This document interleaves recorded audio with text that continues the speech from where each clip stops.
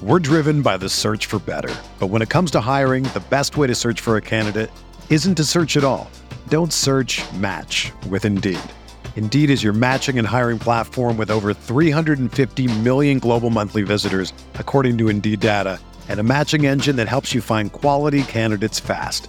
Ditch the busy work. Use Indeed for scheduling, screening, and messaging so you can connect with candidates faster. Leveraging over 140 million qualifications and preferences every day, Indeed's matching engine is constantly learning from your preferences, so the more you use Indeed, the better it gets. Join more than 3.5 million businesses worldwide that use Indeed to hire great talent fast. And listeners of this show will get a $75 sponsored job credit to get your jobs more visibility at Indeed.com/Blue Wire. Just go to Indeed.com/Blue Wire right now and support our show by saying that you heard about Indeed on this podcast. That's Indeed.com/Blue Wire. Terms and conditions apply. Need to hire? You need Indeed.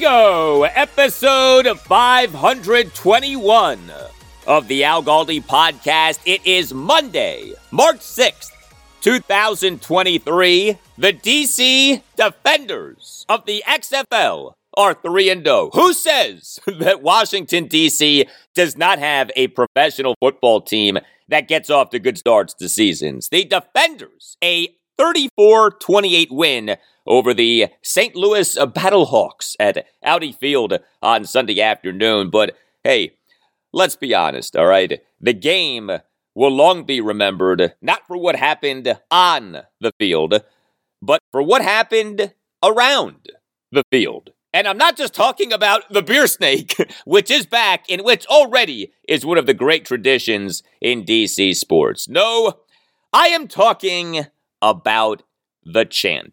Did you see, or did you hear, or did you read about, or did you hear about, or did you perhaps participate in the chant? Here was the chant at Audi Field on Sunday afternoon.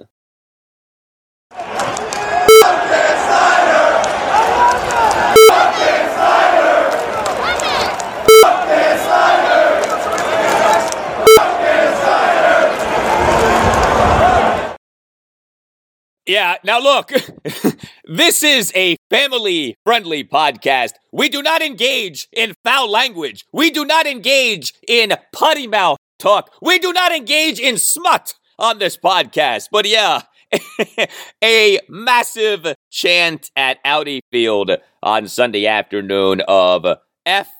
Dan Snyder. F. Dan Snyder. People were chanting in unison, F. Dan Snyder. This is what it has come to, people. F. Dan Snyder chants at a DC Defenders game. You know, years ago, Washington fans chanted, "We want Dallas." Now we chant F. Dan Snyder. Hello and welcome to this Monday installment of the Al Galdi podcast. The Commanders, for now, still have Dan Snyder as co-owner and co-CEO. We all want that to change. We all are hoping and yearning for that to change. We on Friday evening had a report regarding that change, and with a new twist. Coming up on the show is a special guest, sports business insider A.J. Perez of Front Office Sports. He has been all over the sale of the Commanders. He's going to give us the very latest, including something that he reported on Friday night that sparked a harsh response from the Commanders themselves. And that something is this: the possibility that the NFL could take over the Commanders off the removal of Dan Snyder. You know, years ago, we had MLB running the Nationals before they were bought by the Lerners. Is it possible that we'll have the NFL running the Commanders before they have their next ownership? Because the league is about to dump the Danny. Very good intel and insight from A.J. Perez on the saga that is the sale of the Commanders coming up shortly. But before all of that, next segment, I'll talk actual Commanders football, including an unrestricted free agent signing by the Commanders on Friday, and what was perhaps the story of the weekend in all of sports, the jaw-dropping performance by Florida quarterback Anthony Richardson on Saturday at the NFL Scouting Combine at Lucas Oil Stadium in Indianapolis. So much for Richardson potentially falling to the Commanders' number 16 overall pick in the 2023 NFL Draft. Also on the show, the rest of your Washington, D.C. area sports weekend, as this is the podcast that follows D.C. area sports so that you don't have to. The college basketball regular season is over. March Madness now begins. We'll get you caught up on all of the major conference tournament scheduling for the top teams of the Mid-Atlantic region, as well as discuss games for Maryland, Virginia, and Virginia Tech over the weekend. A gack job of a loss for my number 21 Terrapins. They blew a 15-point second-half lead in a 65-64 loss at Penn State on Sunday afternoon as the Terps concluded a regular season in which they went just 1-9 in Big Ten road games versus a 10-0 in Big Ten home games. Number 13 Virginia ripped Louisville 75-60 at John Paul Jones Arena in Charlottesville, Virginia on Saturday afternoon, and Virginia Tech blasted Florida State 82-60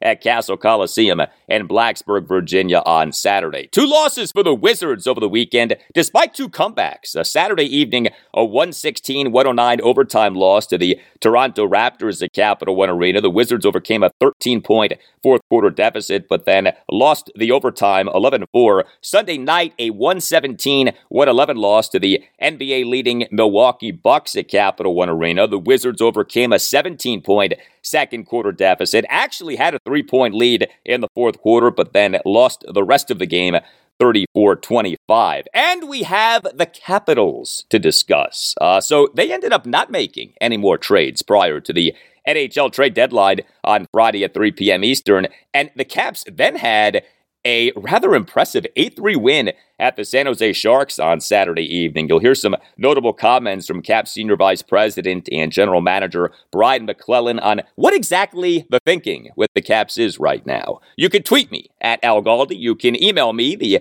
Al Galdi podcast at yahoo.com. Email from Mike A. on Dan Snyder, on Dan S. And the sale of the Commanders, especially off that bombshell report from ESPN senior writer Don Van Natta Jr. last early Tuesday morning, writes Mike, thanks as always for a terrific podcast. It is a great way to start each day.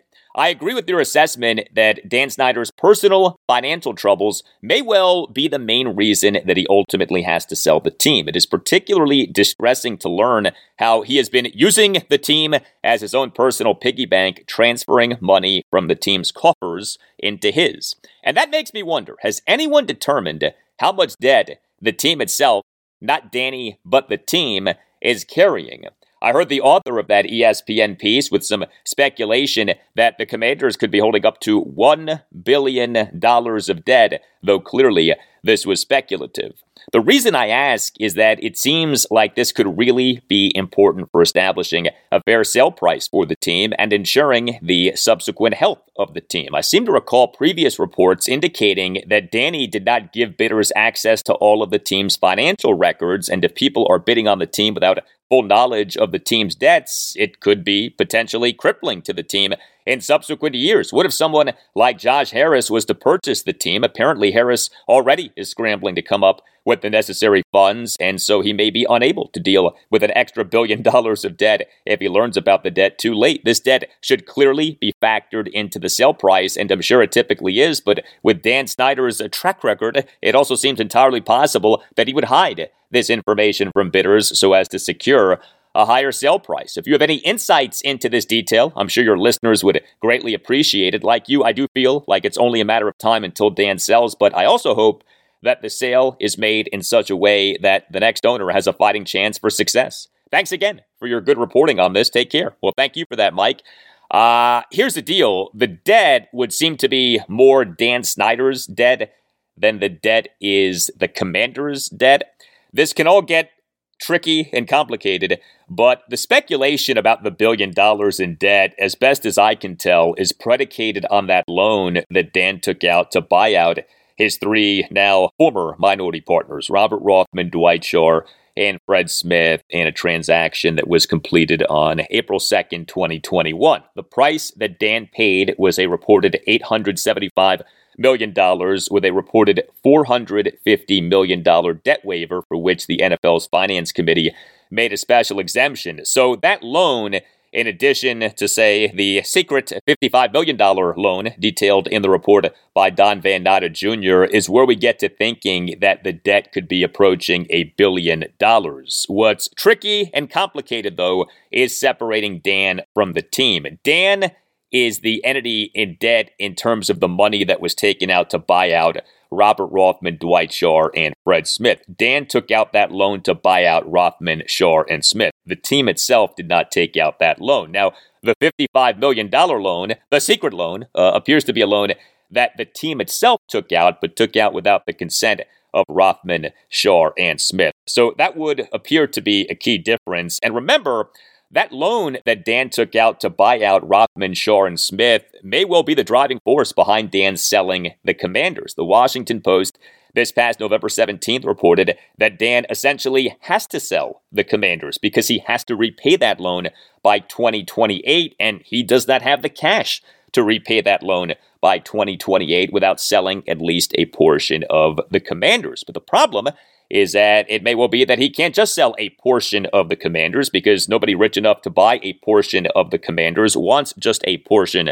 of the Commanders. There is great irony/poetry to all of this, if you think about it.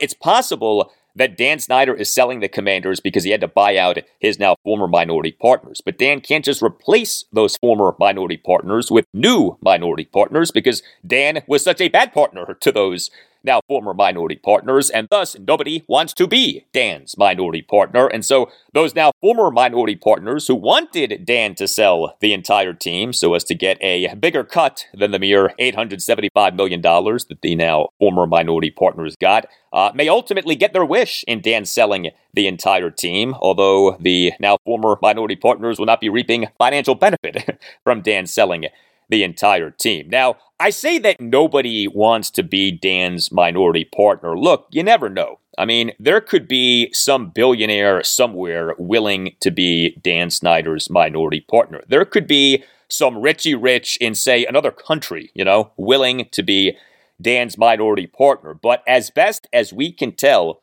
this process of the sale of the Commanders has been about a sale of majority ownership of the team. Email from Jim D. on the Commanders team facility in Ashburn, Virginia, over conversations on Thursday's show, episode 519, and Friday's show, episode 520, about the Commanders with their report card from the NFL Players Association ranking dead last in the NFL. Writes Jim, hope things are well with you as always. Off the news of the report card, I had a question for you. Do you know how long the Commanders have been in Ashburn? I'm going to need more context for how long they've been operating out there / how long the place has been mismanaged. Thank you for the email, Jim. Well, the Redskins / Washington football team / Commanders have had their team facility in Ashburn, Virginia since August 1992. Prior to that, the team facility was in Chantilly, Virginia. That original team facility was generated by then Skins head coach George Allen in 1971. The team facility in Ashburn has been considered antiquated for years, and that's even with some big-time renovations that took place in 2013. Do you know that the Skins weight room prior to the renovations in 2013 was so small that players had to take turns working out in the weight room? Like, the team could only have so many guys in the weight room at once. How ridiculous is that? The weight room prior to the renovations was like a broom closet. A small weight room can be hazardous to your health. If your health has been damaged by someone else's negligence, or if the health of someone who you care about has been damaged by someone else's negligence, always know that the law firm of Paulson and Nace is there for you. If you have a case, you should contact Paulson and Nace. Paulson and Nace is a Washington, D.C.-based family law firm that handles medical malpractice, personal injury, birth injury, legal malpractice, and consumer protection cases, offering aggressive advocacy for victims in Washington, D.C.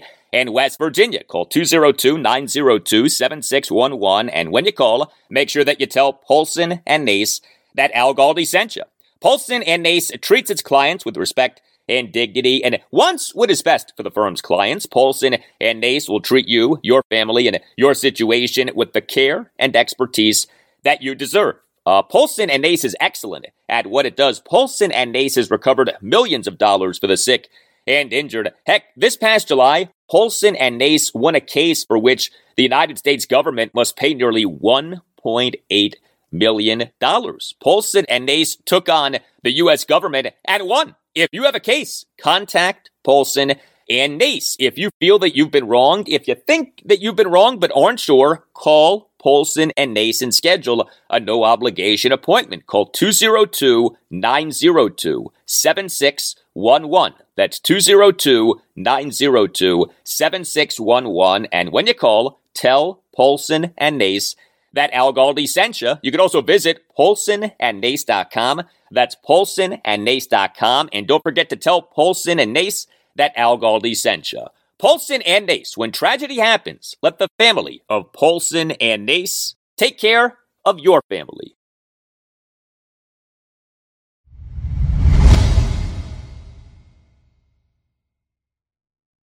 Well, before we welcome on Sports Business Insider A.J. Perez for the latest on the sale of the Commanders, a few actual Commanders football notes for you. So ever since former Carolina Panthers head coach Ron Rivera became Washington head coach on New Year's Day 2020, we have had a bit of a trend, right? We have had the undeniable trend of the team hiring and acquiring former Panthers people, right? Former Panthers executives and coaches and staff members and players. Ergo, the word Commanders.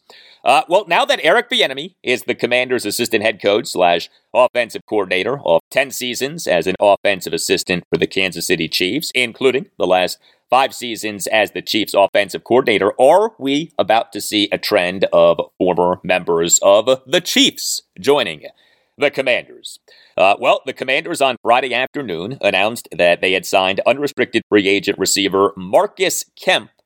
He is a 3-time Chief, and he now is a member of the Commanders. The 2023 season would be Marcus Kemp's age 28 season. He entered the NFL as an undrafted free agent out of Hawaii with the Chiefs in May 2017. He has had 3 stints with the Chiefs, as well as having spent time with the New York Giants and Miami Dolphins. Marcus Kemp at the NFL level has been mostly a special teams player, but he actually came up big for the Chiefs in their postseason run to the Super Bowl title for this past season. Kemp in the Chiefs' 23-20 win over the Cincinnati Bengals in the AFC Championship game on January 29th had a fourth quarter, second and 8, 13-yard reception with the game tied at 20. And Kemp in the Chiefs' 38-35 win over the Philadelphia Eagles at State Farm Stadium in Glendale, Arizona in Super Bowl 57 on February 12th had multiple key blocks on receiver Kadarius Toney's fourth quarter 65-yard punt return. That was one of the big plays in that game, the Kadarius Toney 65-yard punt return in the fourth quarter. If you go back and watch that play, Marcus Kemp, number 85, multiple key blocks. Look, Marcus Kemp may not even make the Commanders' initial 53-man roster for the 2023 season, but he clearly is an Eric Bieniemy guy, and Kemp, at the very least, would seem to be someone who could help the Commanders on special teams. He also is a bigger receiver. He's listed as being 6'4". Speaking of bigger, how about the performance by Florida quarterback Anthony Richardson on Saturday at the NFL Scouting Combine at Lucas Oil Stadium in Indianapolis? That Anthony Richardson is an athletic freak was already well known, but he on Saturday put on some show. Saturday was the day on which we had measurements and on-field workouts for quarterbacks. Richardson set records for a quarterback at a combine since at least 2003 with a vertical jump of 40.5 inches and a broad jump of 10 feet 9 inches, and he ran a 4.43 second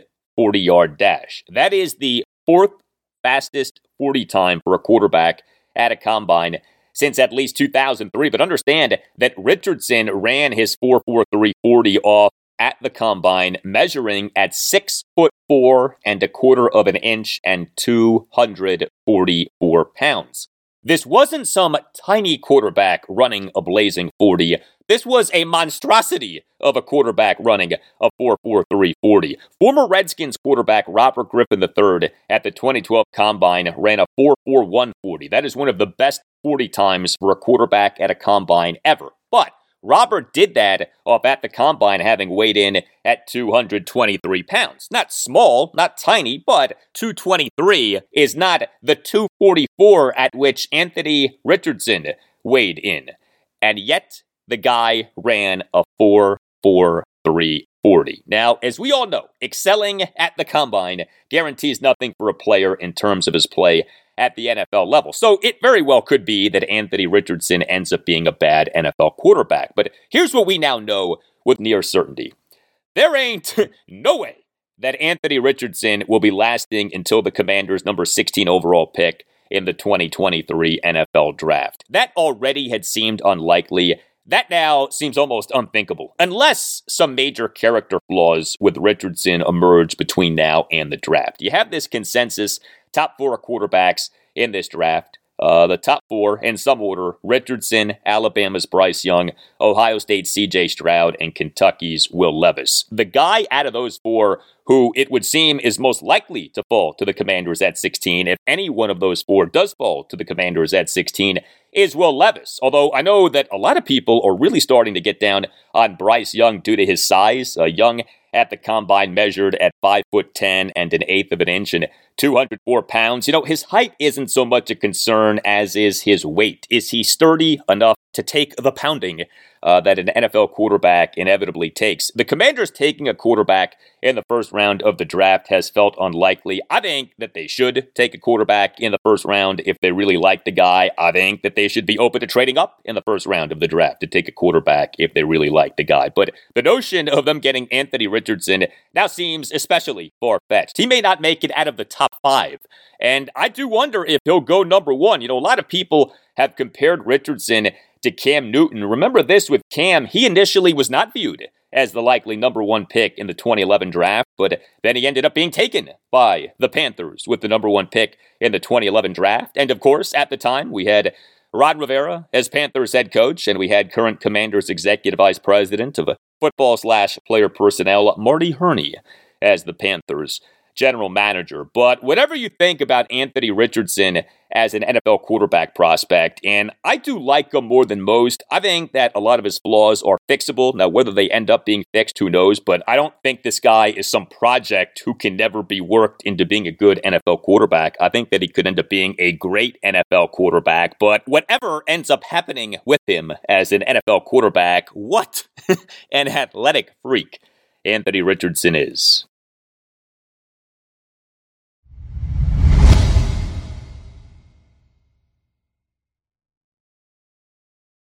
All right, well, over the last 2 weeks, we have had a lot of reports regarding the sale of the Commanders. The biggest item from this past weekend came to us on Friday night when sports business insider A.J. Perez of Front Office Sports tweeted of the possibility that prospective buyers of the Commanders believe that the NFL could take over the team via the removal of Commanders co-owner and co-CEO Dan Snyder. In other words, what may happen before the team is actually sold is Dan is ousted and the NFL takes over temporary ownership of the team. Wrote AJ in his report, quote, "If Snyder opts to keep the team or if the sale process drags out much longer, sources told FOS that a removal process will certainly gain momentum," end quote. The Commanders on Friday night actually issued a statement ripping this report by A.J. Perez. Quote, "Front Office Sports tonight posted a blatantly false report regarding the ongoing process involving a potential Commanders transaction. The team will continue its efforts to protect the confidentiality and integrity of its process. Upon the conclusion of the process, the position of the Commanders will be announced by the team. Transactions of this nature are highly confidential and few people are involved in the inner workings. As such, anonymously sourced stories purporting to be factual should not be believed," end quote. Well, for the latest on the sale of the Commanders, let us welcome back to the Al Galdi podcast, the man whose reporting prompted this latest statement of denial from the Commanders, sports business insider A.J. Perez of Front Office Sports. You can follow A.J. on Twitter at @AJ_Perez. Hey, A.J., how are you? Not bad, not bad. It's been a fun few weeks, eh? Well, fun is one way of describing the last few weeks. That the Commanders on Friday night went so far as to issue a statement denying your report. Do you take that as like a badge of honor? It's a little badge of honor for our website. You know, Front Office Sports, we've been around for years, but we kind of ramped up when they hired me and Amanda and a couple others almost 3 years ago now. And we've been challenging, the incumbents in our position, which is great. But yeah, like literally we were the third outlet last week to get a statement from the team. And the second have a denial. They denied the Washington Post story on Monday about the identification that Snyder is seeking, and also that he is making an effort to somehow not allow the Mary Jo White report to come out. So that was that. But that was only like one sentence. We got like four. It was that was an interesting Friday night when I was sitting here on my couch with my wife, and I'm like, "Whoa, look at this!" And she's like, "Wow." What you tweeted on Friday night, that prospective buyers of the Commanders believe that the NFL could take over the team via the removal of Dan Snyder. I was thinking about this. What you tweeted comes off the Washington Post this past Thursday, reporting that NFL Commissioner Roger Goodell this past December told Washington, D.C. Mayor Muriel Bowser that the league supported her efforts to get the federally owned land on which RFK Stadium stands in order for D.C. to have a seat at the table in the Commanders' attempt to build a new stadium. So that Post report, in essence, suggests more league involvement with the Commanders. What more can you tell us about this possibility of the NFL taking over ownership of the Commanders? Yeah, and that's just I always couch it with possible potential because, there's a lot of things moving on right now. We don't know everything behind the scenes. So it just stands to reason, according to one source, that if someone's being shut out, and I'm not saying what, we all know which person that is really, and Jeff Bezos. So if someone's being shut out and he can't get into the process, at least for at a number that's realistic, if there is a movement afoot, and I reported it starting on Monday, hours about the owners being frustrated by the process without knowing what the Washington Post and ESPN report would report after, and then obviously the process of removal that Mark, Liz, and Nikki wrote about. I was hearing the same things. I hinted about it in my story, but they kind of took it further. It just means the owners are frustrated. They don't, unless there's some news, and there could be news very, very soon. Who knows? If there's not news, especially before the owners' meetings when they begin, that there's going to be a potential removal process. It's going to take a long drag out. It's not simple. It's not like, hey, one vote, 24 votes, you're gone. It's a process. And I'll be covering it early this week at FOS, kind of how it works if it's never happened before. So that's so if that was why I'm hearing that there's been a kind of a reassessment by some. If the league, if the reports by myself and the Washington Post and others are correct, and that there's that removal is back on the table, what does it do to the process? It does not give confidence to it. I understand that. Maybe that's why they sent that press release out. But all signs point that to still point that he will sell. Well, it's still more likely than removal. It's the NFL owners don't want to do it. So they've been encouraging this, and this goes back before he announced the sale in November. They've been encouraging Dan to sell privately. You mentioned the NFL's annual league meeting, which will take place from March 26th through the 29th in Phoenix, Arizona. That league meeting has been viewed as when we could have the sale of the Commanders finalized. Is the sale of the team being finalized at that league meeting still realistic, given that we're now almost a full week into March and there's still no winning bid for the team? We could have a winning bidder announced. We could have a number one candidate moving forward by then, but no way. I ran the numbers. Now the Broncos took forever from a certain point. They took forever because the family infighting, the legal fight between the family obviously you have an estate after Bolin died that was kind of up in the air. But once they announced in June of last year that there was that Rob Walton and Penner and his group, secured the winning bid and was moving forward, they call it the packet or application into the NFL. That's when the process really starts. The finance committee goes through, vets it. That process took 50 days last time. That took us until July.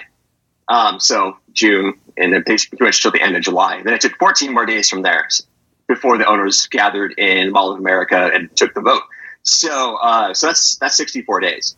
Can you truncate that for Harris and Bezos? Sure, but Harris has been through that before. He was one of the bidders, and obviously Bezos is Bezos. But during that time, it's not just them betting; it's also moving the money around. Especially a little harder for Harris, a little harder for Fertitta. And the thing is, we saw Andrew Brandt's tweet. The thing is, Fertitta's is the highest known bid with a name on it. Washington Post reported around 5.5. That is the most we know anybody has bid that has a name attached to it, which is that's very significant. Now, the hard part from there is anybody can bid for anything, just like anybody can sue for anything. It's getting that 30% number, which at 5.5 would be around $1.5 billion liquid.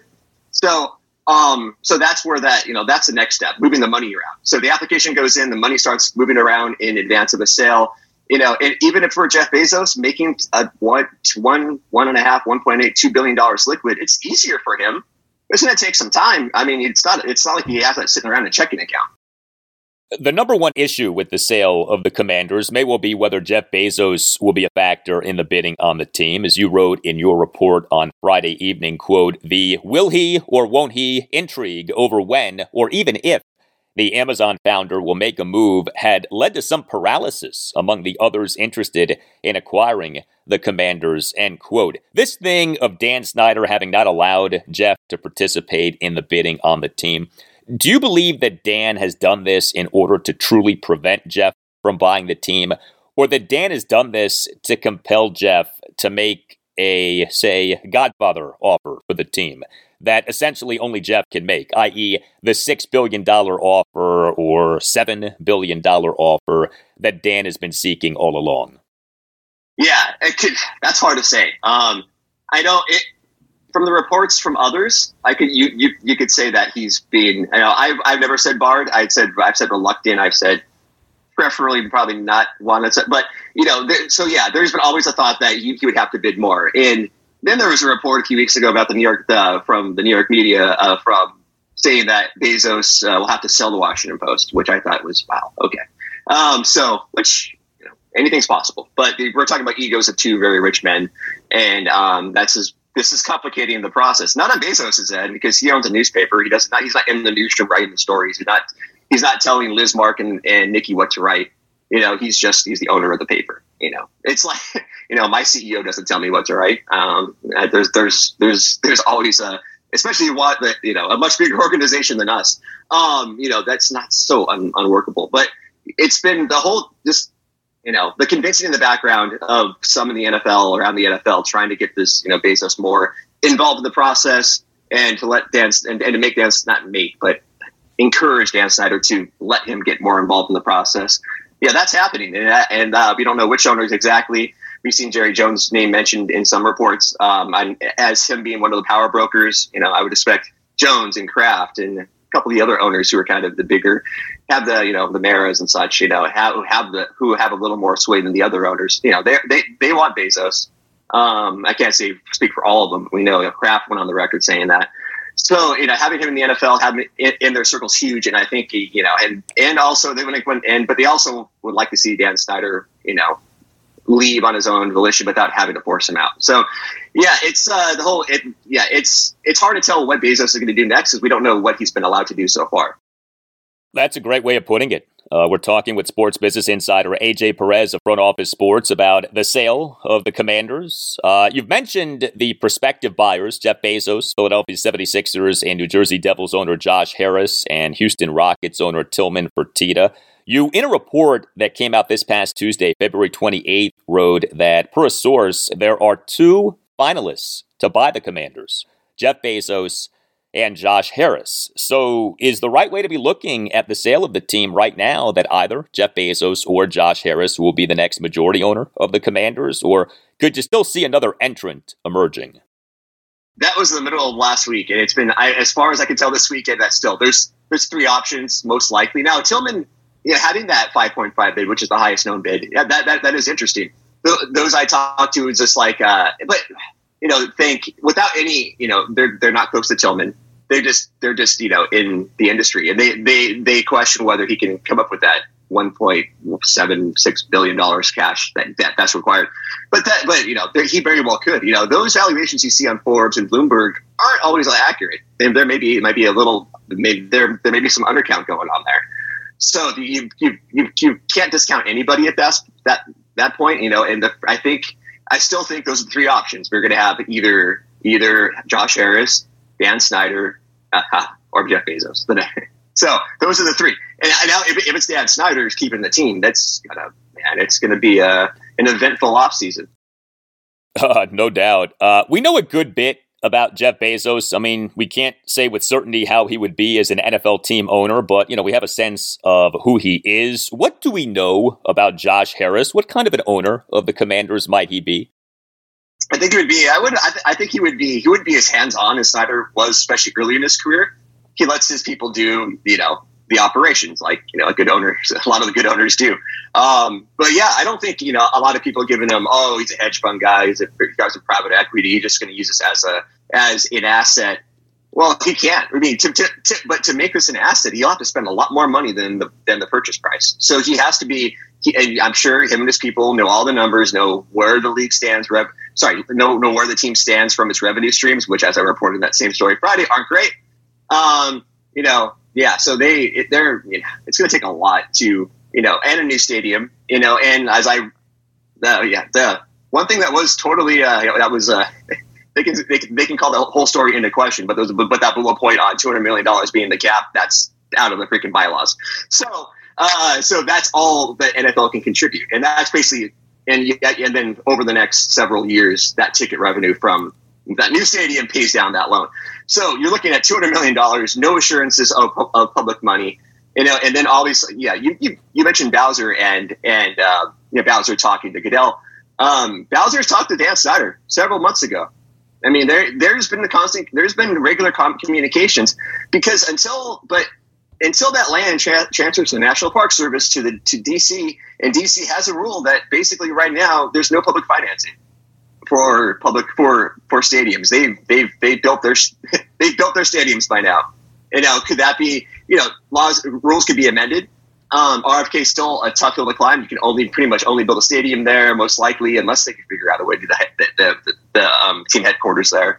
So that, and also you have to offset that land. The community organizers and, the residents in the area have been, want affordable housing. I think more like the DC, I'm not sure about the residents, but the residents don't want anything there because they don't want all the crowds and stuff. But there's going to be a need, because there's been calls for low income housing or affordable housing in that area as part of the land transfer. So there's someone. Are you going to offset that? Are you going to be able to placate those concerns along with building the stadium, which is going to be pretty much almost entirely, if not all, financed by the next owner with some help from the NFL? You brought up the revenue streams item from your report on Friday evening. You, in that report, outlined multiple reasons for why the sale of the Commanders isn't moving as quickly as we would all like. One of the reasons is that, quote, the financials for the Commanders that have been reviewed by those interested in acquiring the team paint a fairly bleak picture. End quote. Do prospective buyers view these bad financials as not being fixable?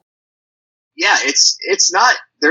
These aren't easy issues. A lot of them are going to be solved overnight with the new owner. It doesn't really matter who the next new owner is. I think there may be a couple of exceptions out there who aren't even in the process, I'm saying. But the next owner is going to have so much goodwill. It's going to be a honeymoon period. Things are going to trend up if they can build them up momentum. And obviously, March 15th, new league year.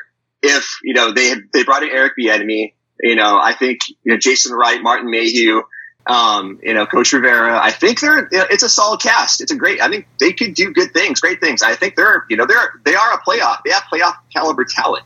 If they can with Eric Bieniemy and maybe a couple either retaining a couple players or especially going out in the market right now and come 10 days from now and landing a couple more, this team could trend up quickly. And you always want to trend up going, as you're looking for a new stadium and everything else. You want to show, you're going to trend up automatically because you're not going to have someone, with Dan Snyder's baggage. But you're going to see you can turn that around.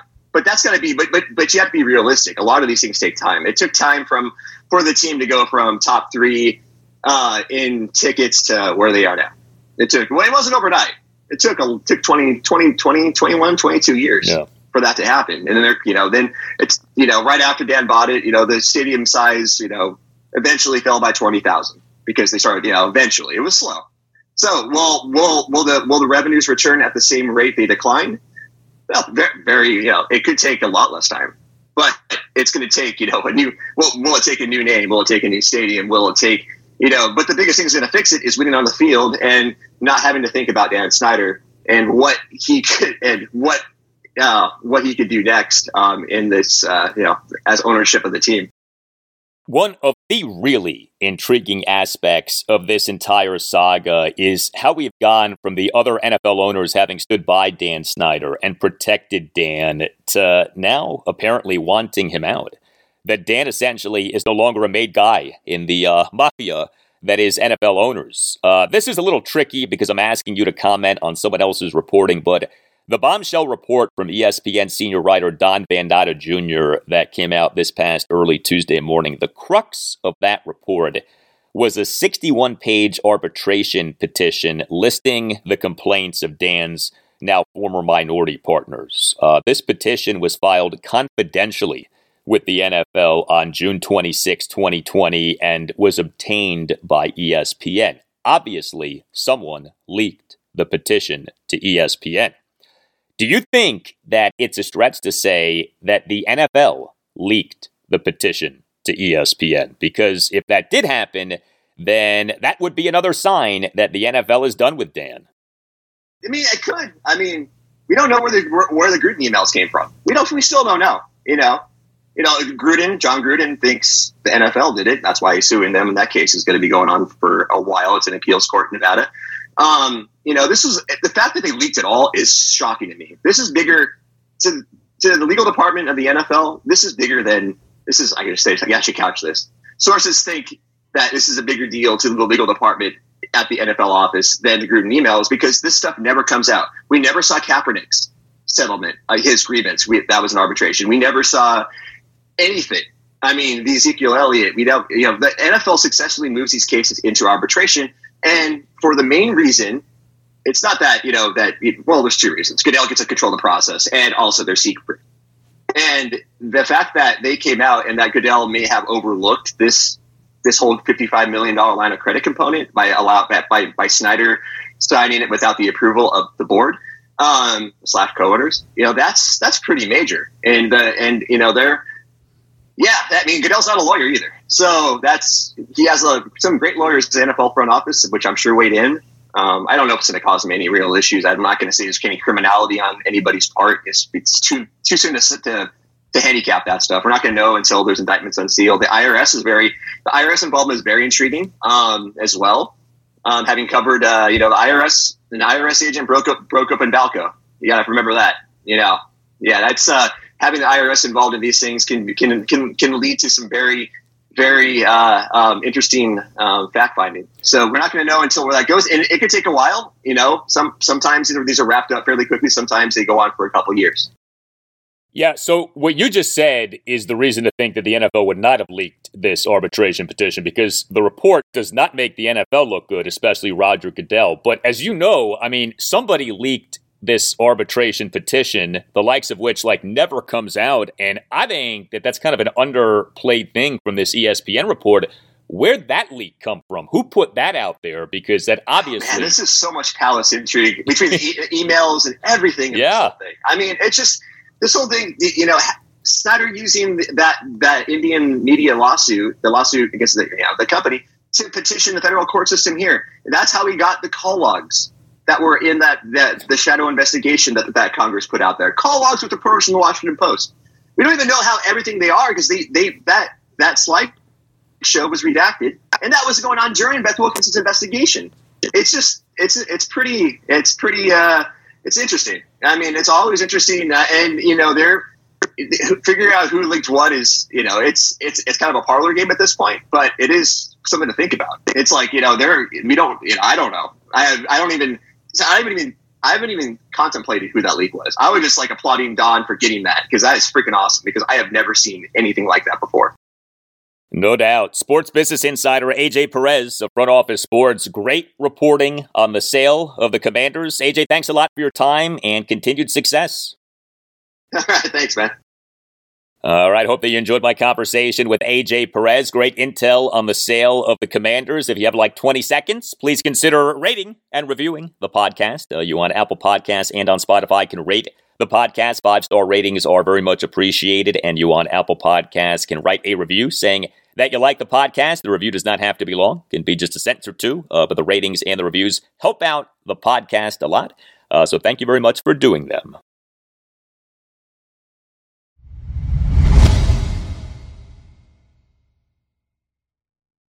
Hey, I want to tell you about my favorite new thing, my Shady Rays sunglasses. They look good and they feel good.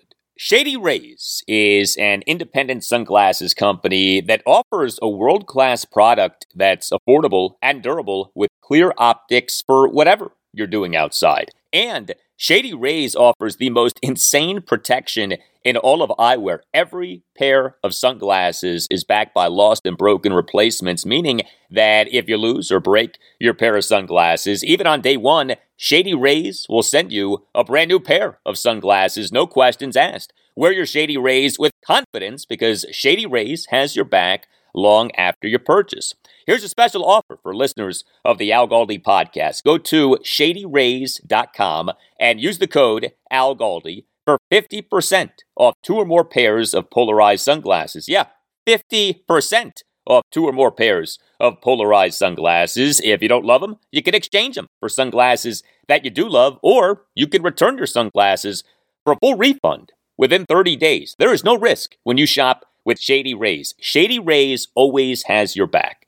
Go to shadyrays.com and use the code ALGALDI for 50% off 2 or more pairs of polarized sunglasses. If you've been thinking about getting new sunglasses, now is the time, and Shady Rays is the way. Try for yourself the shades rated 5 stars by over 200,000 people. That's shadyrays.com and use the code ALGALDI for 50% off 2 or more pairs of polarized sunglasses. Also, Shady Rays has donated over 20 million meals to fight hunger with Feeding America. Shady Rays, look good and feel good. We're driven by the search for better. But when it comes to hiring, the best way to search for a candidate isn't to search at all. Don't search, match with Indeed. Indeed is your matching and hiring platform with over 350 million global monthly visitors, according to Indeed data, and a matching engine that helps you find quality candidates fast. Ditch the busy work. Use Indeed for scheduling, screening, and messaging so you can connect with candidates faster. Leveraging over 140 million qualifications and preferences every day, Indeed's matching engine is constantly learning from your preferences, so the more you use Indeed, the better it gets. Join more than 3.5 million businesses worldwide that use Indeed to hire great talent fast. And listeners of this show will get a $75 sponsored job credit to get your jobs more visibility at Indeed.com/Blue Wire. Just go to Indeed.com/Blue Wire right now and support our show by saying that you heard about Indeed on this podcast. That's Indeed.com/Blue Wire. Terms and conditions apply. Need to hire? You need Indeed.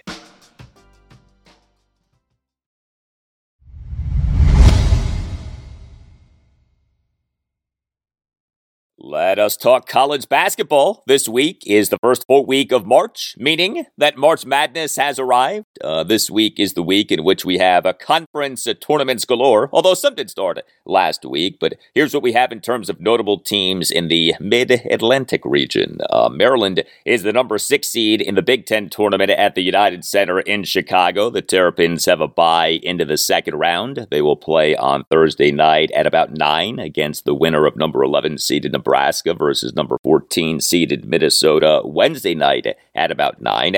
Georgetown is the bottom seed, the number 11 seed in the Big East tournament at Madison Square Garden in New York City. Will face number 6 seeded Villanova Wednesday night at 8. We have the ACC tournament at a familiar site, Greensboro Coliseum in Greensboro, North Carolina. Virginia is the number 2 seed, has a bye into the quarterfinals. The Cavaliers will play on Thursday night at 7. Virginia Tech is the number 11 seed, will play number 14 seeded Notre Dame Tuesday night at 7. Also, we have the A10 tournament at the Barclays Center in Brooklyn, New York. VCU is the number 1 seed. The Rams have a bye into the quarters. VCU won't play until Thursday morning at 11:30. George Mason is the number 5 seed. The Patriots have a first-round bye. They will play a second-round game on Wednesday afternoon at 2. You know, Mason is rolling 6 consecutive A10 wins for the first time in school history. Went 11-7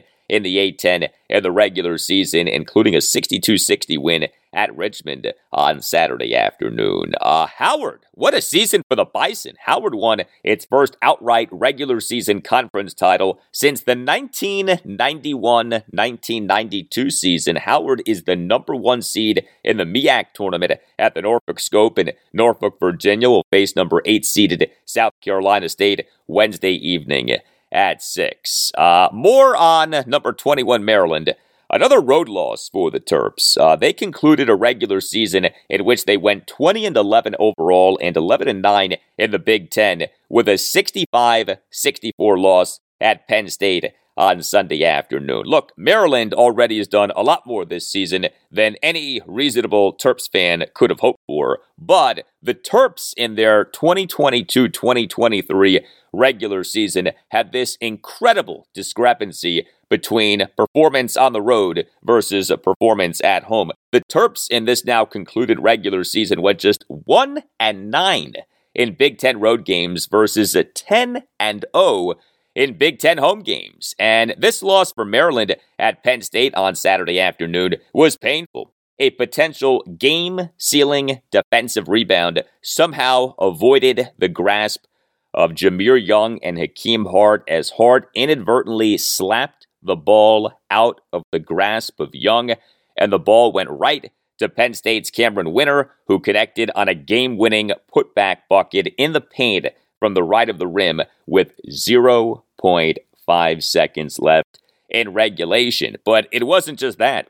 The Terps blew a 15-point second-half lead, and it wasn't just that. The Terps led by 11 points at 59-48 with less than 5 minutes left in the second half, but that allowed Penn State to end the game on a 17-5 run. Look, this was a choke job by the Terps, okay? I don't like saying that, but that's the truth. This was a choke job by the Terps. Now, personally, as a Maryland fan, as someone who went to Maryland, I don't get that worked up about the Big Ten tournament for a team in Maryland that already is safely in the NCAA tournament. This season at this point is all about the NCAA tournament. The Big Ten tournament does not mean much, but this was a bad loss for the Terps at Penn State on Sunday afternoon. And again, these road woes for the Terps, very strange, very odd. The Terps defense on Sunday afternoon, great in the first half, terrible in the second half. The Terps in the first half held Penn State to just 22 points, just 4 of 11 on threes, just 5 of 14 on twos, and 0 of 2 on free throws. The Terps in the second half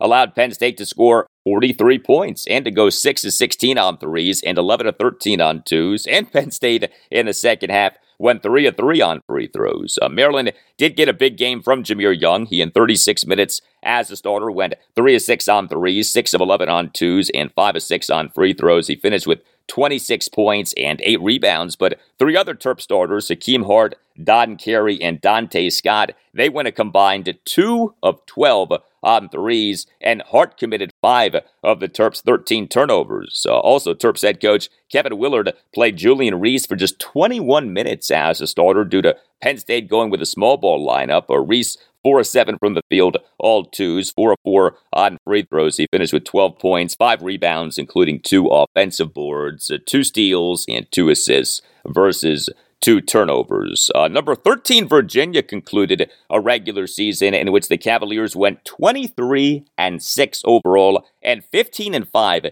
in the ACC with a 75-60 win over Louisville at John Paul Jones Arena in Charlottesville, Virginia on Saturday afternoon. The Cavs also concluded a 10-0 regular season in ACC home games for the first time since the conference expanded to 20 league games beginning with the 2019-2020 season. This win was exactly what you wanted from the Cavs against a bad team at Louisville. Louisville concluded a 2-18 regular season in the ACC. The Cavs never trailed in the game. Their defense was very good, especially in the first half. The Cavs for the game held Louisville to just 60 points and just 4 of 15 on threes and forced 2 shot clock violations. The Cavs in the first half held Louisville to just 20 points, just 1 of 7 on threes and just 5 of 11 on twos. And the Wahoos had a nice game offensively. The offense has been the concern with the Hoos, but the Hoos on Saturday afternoon went, just 6 of 18 on threes, but also 23 of 32 on twos and had 25 assists versus just 7 turnovers. So the Hoos went 11 of 14 on free throws. Here was UVA head coach Tony Bennett during his postgame press conference on Saturday afternoon on the Hoos' inconsistent offense having a good game in this win over Louisville. Yeah, I mean, I think we ran good offense. It's not like we lit it up from 3, but, we're moving harder, got some good looks, and made some free throws. And so, yeah, you want to try to play good, tough ball. I thought we got a lift from everyone for the most part. And, it was about trying to get this game, and now it turns to ACC conference tournament play and being as ready as you can. But I think the last 2 games were a step in the right direction. And I think it started at North Carolina, the effort that was given. The result wasn't there, but I thought we gave the right kind of tenacity or played with the right kind of tenacity, and then just made some adjustments, but touched on what needed to be touched on, and we can't let go of that. No, you can't. It was senior day in Charlottesville. Multiple players who were honored did well. Armand Franklin, he in 28 minutes, 39 seconds as a starter, went 2 of 5 on threes, 3 of 3 on twos, and 4 of 4 on free throws. He finished with 16 points, 5 assists versus 2 turnovers and 4 rebounds. Jaden Gardner, 30 minutes, 20 seconds as a starter. He went 8 of 12 from the field, all twos, had 16 points and 4 rebounds. Also a junior, Reese Beekman, 35 minutes, 21 seconds as a starter, 11 assists versus no turnovers. He also had 2 steals and a game best plus-minus rating of plus 15. He went 1 of 1 on threes, 1 of 3 on twos, scored 5 points. And Virginia Tech, the Hokies, concluded a regular season in which they went 18-13 overall and 8-12 in the ACC with an 82-60 blowout of Florida State at Castle Coliseum in Blacksburg, Virginia on Saturday.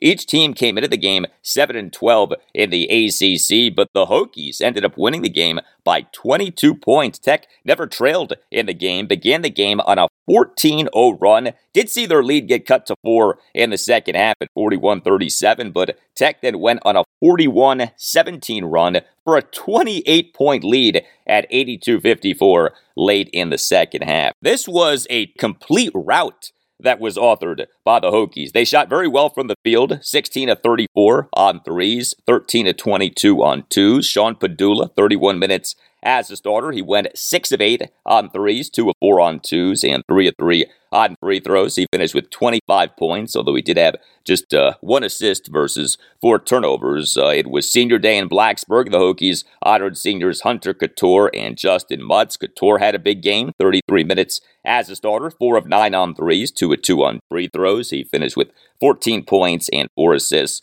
versus 1 turnover. Grant Basile, 28 minutes as a starter, 2 of 4 on threes, 3 of 5 on twos, 1 of 2 on free throws. He finished with 13 points, 8 rebounds, and 3 assists versus 1 turnover. I tell you, this performance by the Hokies is another reason to think what we thought about this Hokies team. This isn't a bad team, despite the bad record. The Hokies, for so much of the season, have done just enough to lose games, but the team hasn't had many truly bad losses. And when this team is on, it can be quite good, and we saw that on Saturday. But still, Virginia Tech making the NCAA tournament would require a super deep run in the ACC tournament, probably winning the tournament, which, oh, by the way, the Hokies did do last year.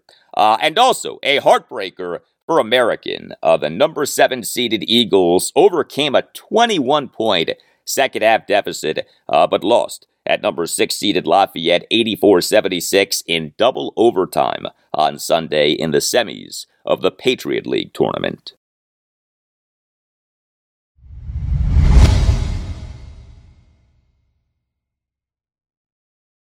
Well, not a good weekend for our Wizards. 2 losses. Saturday evening, a 116-109 overtime loss to the Toronto Raptors at Capital One Arena. The Wizards overcame a 13-point fourth-quarter deficit, but they then lost the overtime 11-4.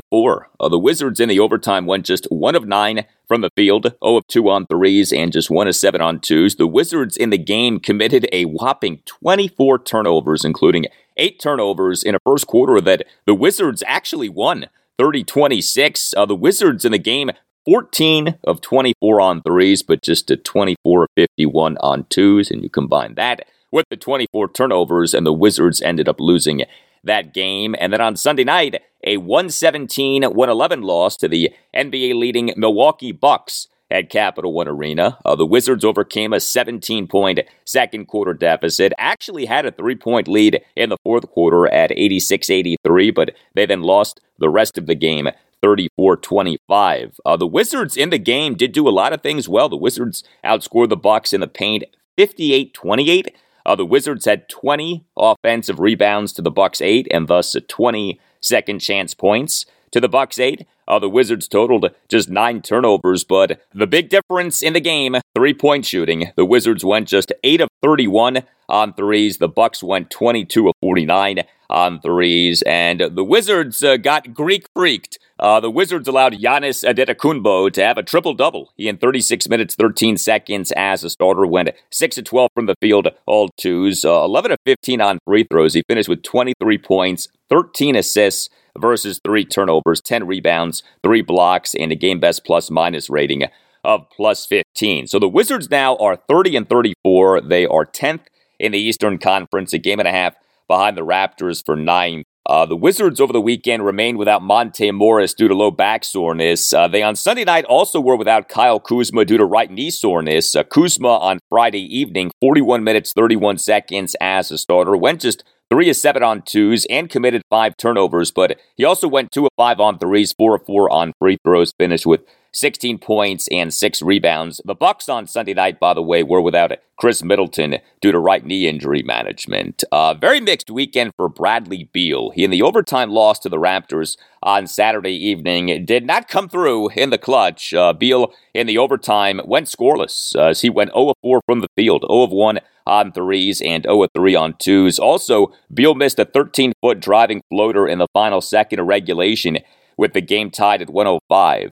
Beal for the game, 41 minutes, 53 seconds as a starter. He went just 5 of 19 on twos and committed 5 turnovers. You know, the Raptors are a solid defensive team. They are handsy. They play Beal tough, and he on Saturday evening had a tough time, although he did go 2 of 3 on threes, 5 of 6 on free throws, and he did finish with 21 points, 10 assists, 4 rebounds, including 2 offensive boards, 2 blocks, and a team best tying plus-minus rating of +4. So he did do some good things. And then Beal in the loss to the Bucks on Sunday night, 35 minutes, 1 second as a starter, 0 of 5 on threes, but he also went 15 of 27 on twos, 3 of 3 on free throws, and he finished with 33 points, 9 rebounds, and 2 assists versus 2 turnovers. Good stuff from Kristaps Porzingis over the weekend. He in the overtime loss to the Raptors on Saturday evening, 39 minutes, 51 seconds as a starter, 2 of 2 on threes, 7 of 12 on twos, 2 of 3 on free throws. He finished with 22 points, 11 rebounds, 4 assists versus 3 turnovers, 2 blocks, 2 steals, and a team best time plus-minus rating of +4. And Porzingis in the loss to the Bucks on Sunday night, 36 minutes, 16 seconds as a starter. He did not shoot well. He went just 1 of 8 on threes and just 10 of 21 on twos. He also went 1 of 1 on free throws. He finished with 24 points, 13 rebounds, including 5 offensive boards, 5 assists versus 1 turnover, 2 blocks, and a team best plus-minus rating of +11. Also on Sunday night, Denny Avdia, nice game for him. You know, you want to see Denny be more consistent, but when he has good games, they are quite good. Denny in 31 minutes, 7 seconds off the bench, 2 of 4 on threes, 3 of 6 on twos, 5 of 5 on free throws. He finished with 17 points, 6 rebounds, 3 steals, and 2 assists versus 2 turnovers. And also on Saturday evening, DeLon Wright, a terrific game for him. 39 minutes, 44 seconds as a starter, 4 of 6 on threes, 2 of 4 on twos, 2 of 2 on free throws. He finished with 18 points, 7 assists versus 3 turnovers, 6 steals, and 6 rebounds, including 2 offensive boards. Additionally, we on Sunday had some interesting Wizards news. We on Sunday afternoon had multiple reports that the Wizards are planning on signing 27-year-old 6'8" Australian Xavier Cooks out of the National Basketball League of Australia to a deal through the 2023-2024 season. Xavier Cooks had a very good college career at Winthrop. He was the NBL Finals MVP in the 2021-2022 season and was the NBL's MVP for the 2022-2023 season. So we'll see what Xavier Cooks can do for the Wizards. Next up for the Wiz, at the Detroit Pistons, who are tied with the Houston Rockets for the worst record in the NBA, Tuesday night at 7.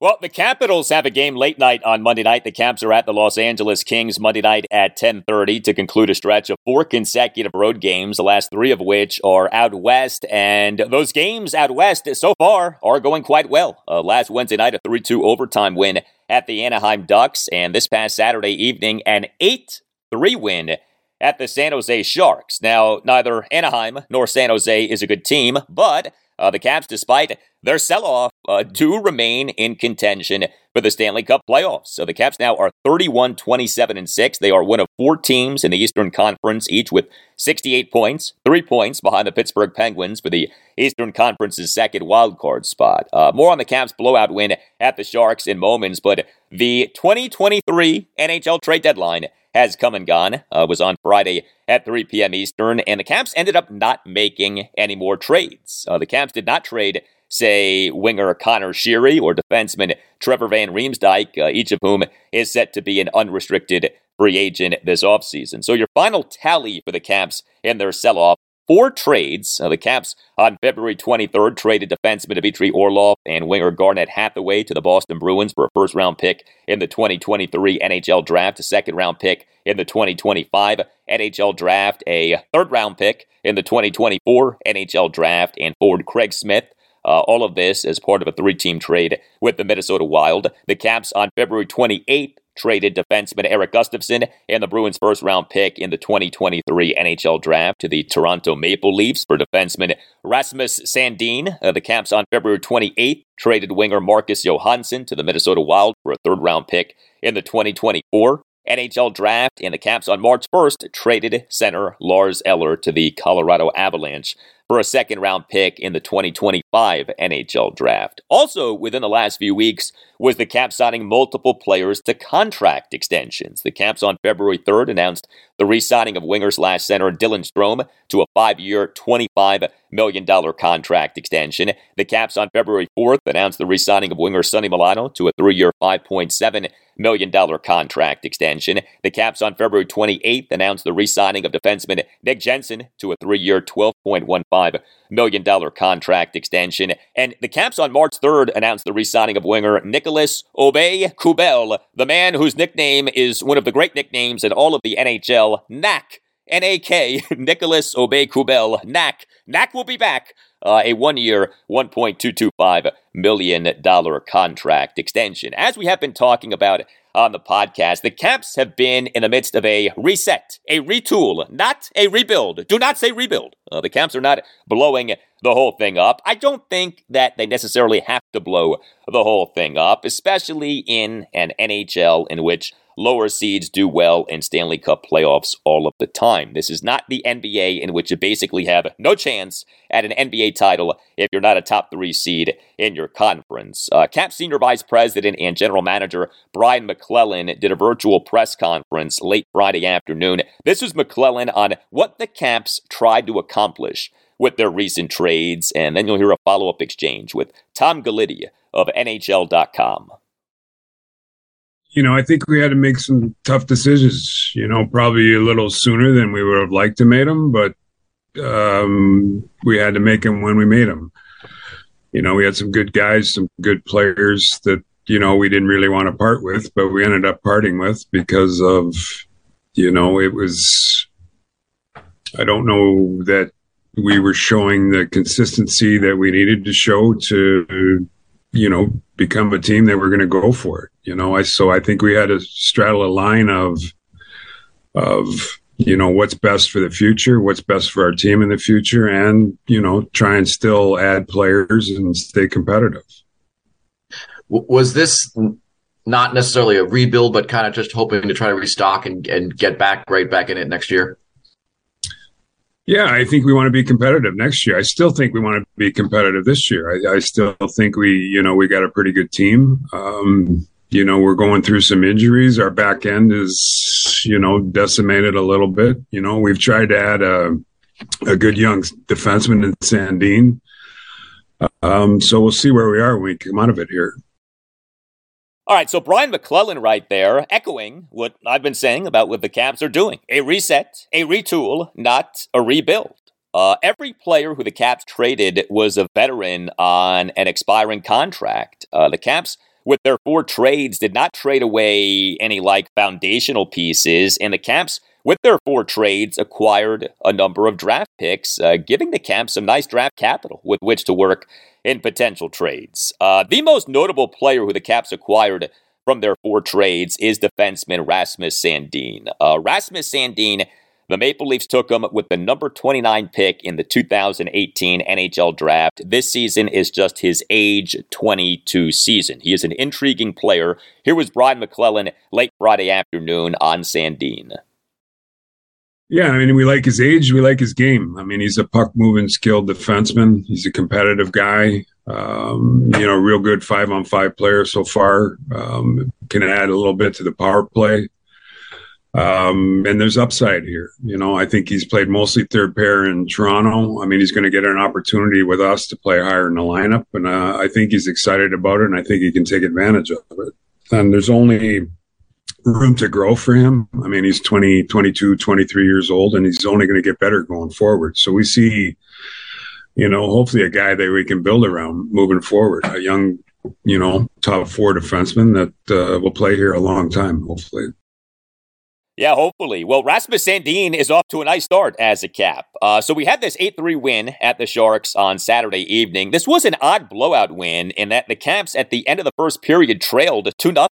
But they then won the second period 4-0 and then won the third period 4-1. Also, the Caps won by this score of 8-3 despite totaling just 30 shots on goal to the Sharks' 41. But the Caps, per natural stat trick, had 14 5-on-5 high danger shot attempts to the Sharks' 9. A big storyline with this game was the depleted nature of the Caps in terms of defensemen. Defenseman John Carlson remains out. He has not played in a game since being struck on the side of the head/face by a slap shot by Jets defenseman Brendan Dillon. This in a 4-1 Caps win over the Winnipeg Jets at Capital One Arena on December 23rd. And then in the Caps' overtime win at the Ducks this past Wednesday night, two other Caps defensemen got hurt. Nick Jensen suffered an upper body injury, and Martin Ferravari suffered a lower body injury. And so with defensemen John Carlson, Nick Jensen, and Martin Ferravari all out due to injury, and remember, with defensemen Dmitry Orlov and Eric Gustafsson having been traded, the Caps in this game at the Sharks had three defensemen making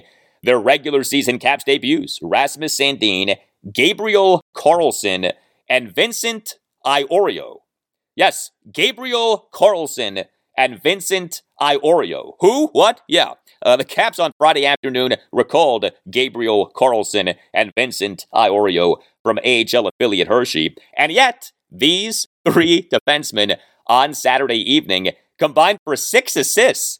Rasmus Sandin had 3 assists. He became the first defenseman in Caps history to have at least 3 assists in his Caps regular season debut. Gabriel Carlson had 2 assists, and Vincent Iorio had a third-period primary assist. Here was Caps head coach Peter Laviolette during his post-game session with reporters on Saturday night on Sandin, Carlson, and Iorio all coming through in their Caps regular season debuts. You know, having those 3 guys jump into the lineup and then contribute offensively. Again, after the first period, it wasn't that we weren't good defensively. We just weren't good. We were too slow, not fast enough. But again, we got going, and from there, I thought that the guys jumping in played really well. Yes, they did. A number of other Caps had big games in this 8-3 win at the Sharks on Saturday evening. Winger Alex Ovechkin, 2 third-period even-strength goals and a third-period primary assist. Winger Craig Smith, in just his 4th game for the Caps, 2 second-period even-strength goals. Winger Nicholas Aubé-Kubel, Knack, off his 1-year contract extension, a second-period even-strength goal and a second-period secondary assist. He also committed a second-period slashing minor. Winger TJ Oshie remains hot. He had a third-period power play goal. Oshie now, over his last 8 games, 5 goals and 3 assists. And speaking of the Caps' last 8 games, the power play has gotten going. The Caps on Saturday evening, 1 of 3 on the power play. Caps now 7 of 23 on the power play over the team's last 8 games. Darcy Kemper was the Caps starting goaltender. He stopped 38 of the 41 shots on goal that he faced. Caps went 3 of 4 on the penalty kill. This is an odd time to be a fan of the Caps right now. Their sell-off clearly communicated that they are not the win-now team that they had been for years, but the Caps are still in playoff contention, and they now have won 3 of their last 4 games.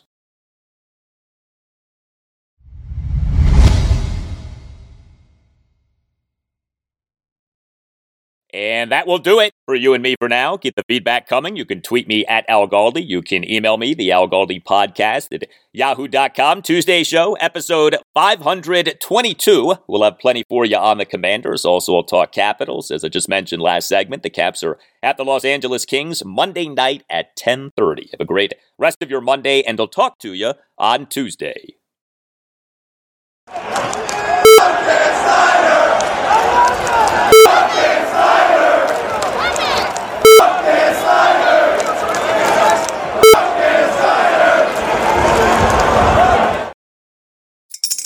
Spring is in the air at Littleton Coin Company, and we want to help you brighten your collection. Visit us at littletoncoin.com all month long to enjoy 15% off your purchase. With a wide selection of coins, paper money, supplies, and more, Littleton Coin Company has something for every collector's taste. Use promo code SPRING at littletoncoin.com for 15% off your purchase all month long. Restrictions apply. Littleton Coin Company. Serving collectors since 1945.